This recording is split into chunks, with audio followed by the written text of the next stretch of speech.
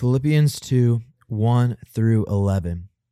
So, if there is any encouragement in Christ, any comfort from love, any participation in the Spirit, any affection and sympathy, complete my joy by being of the same mind, having the same love, being in full accord and of one mind.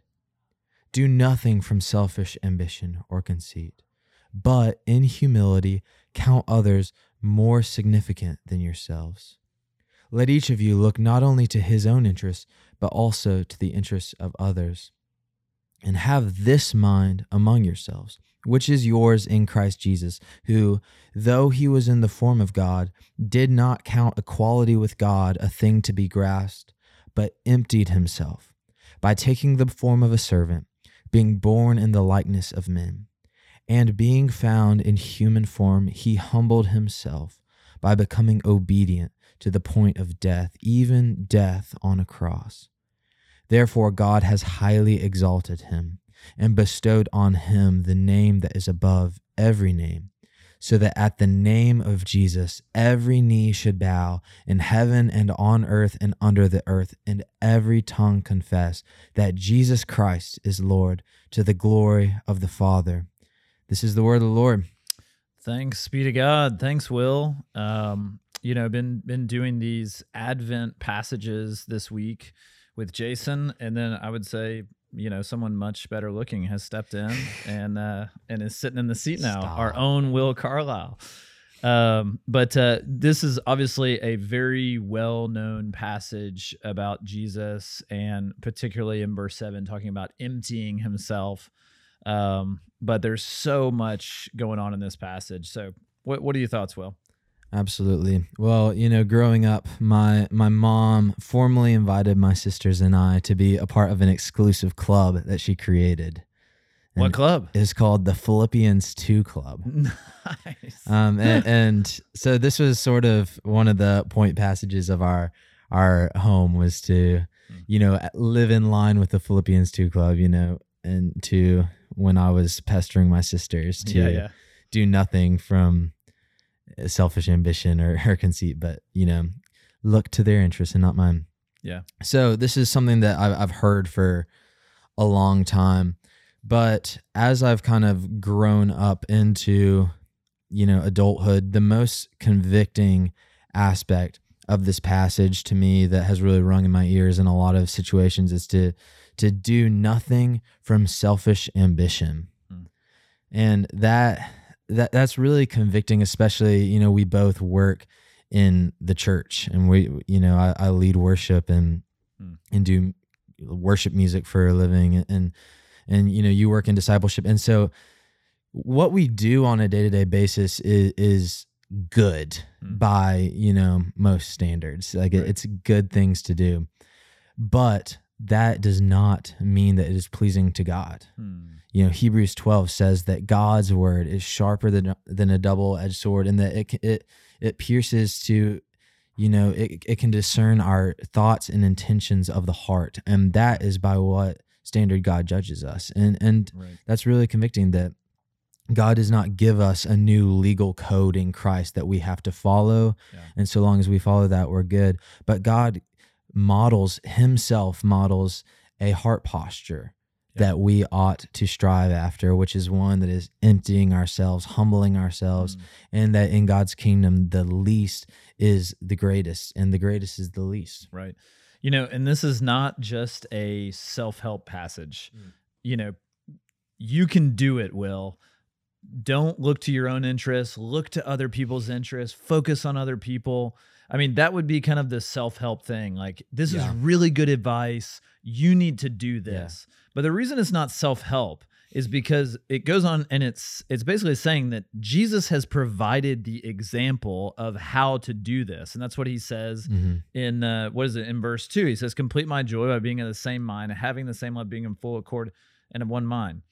In verse 5 is where he goes down and he says, have this mind among yourselves, which is yours in Christ Jesus. So it's Jesus who came and actually gave us the example of what it means to humble ourselves before our fellow men and women, before our brothers and sisters, and before our friends, before strangers that we meet on the street, we can humble ourselves and we can have this same mind that Jesus had in his earthly ministry to put other people's interests above our own.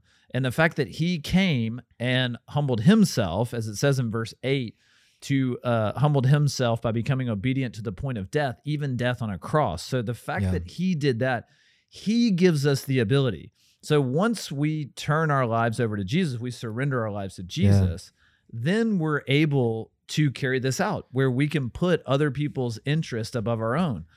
Yeah. And we do it for the glory of God and not so that it somehow reflects well back on us. Yeah. And, I think the highest thing that we can take from this passage is just a beautiful exaltation of Christ, not just a code of conduct. That's right. And, I've been reading through Hebrews, and the author of Hebrews talks about how Christ was, was made perfect through his obedience.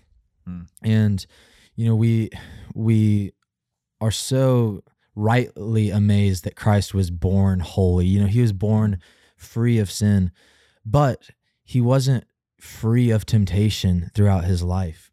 And yet he was perfectly obedient to the point of a cross, to the point of death, and just utter humiliation.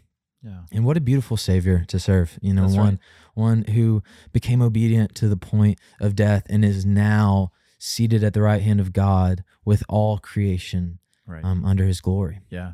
And I would point out in this passage as well, the word humility and humbled. He humbled himself. Yeah. This, I would dare to say that the humility of Jesus is the most foundational characteristic of Jesus. Yeah. I think some would suggest that love is the most fundamental and foundational character of Jesus. And so it's kind of a chicken or the egg thing. Sure. But I would propose that it actually takes humility in order to love someone. You actually have to place yourself in a humble stance before someone in order to love them.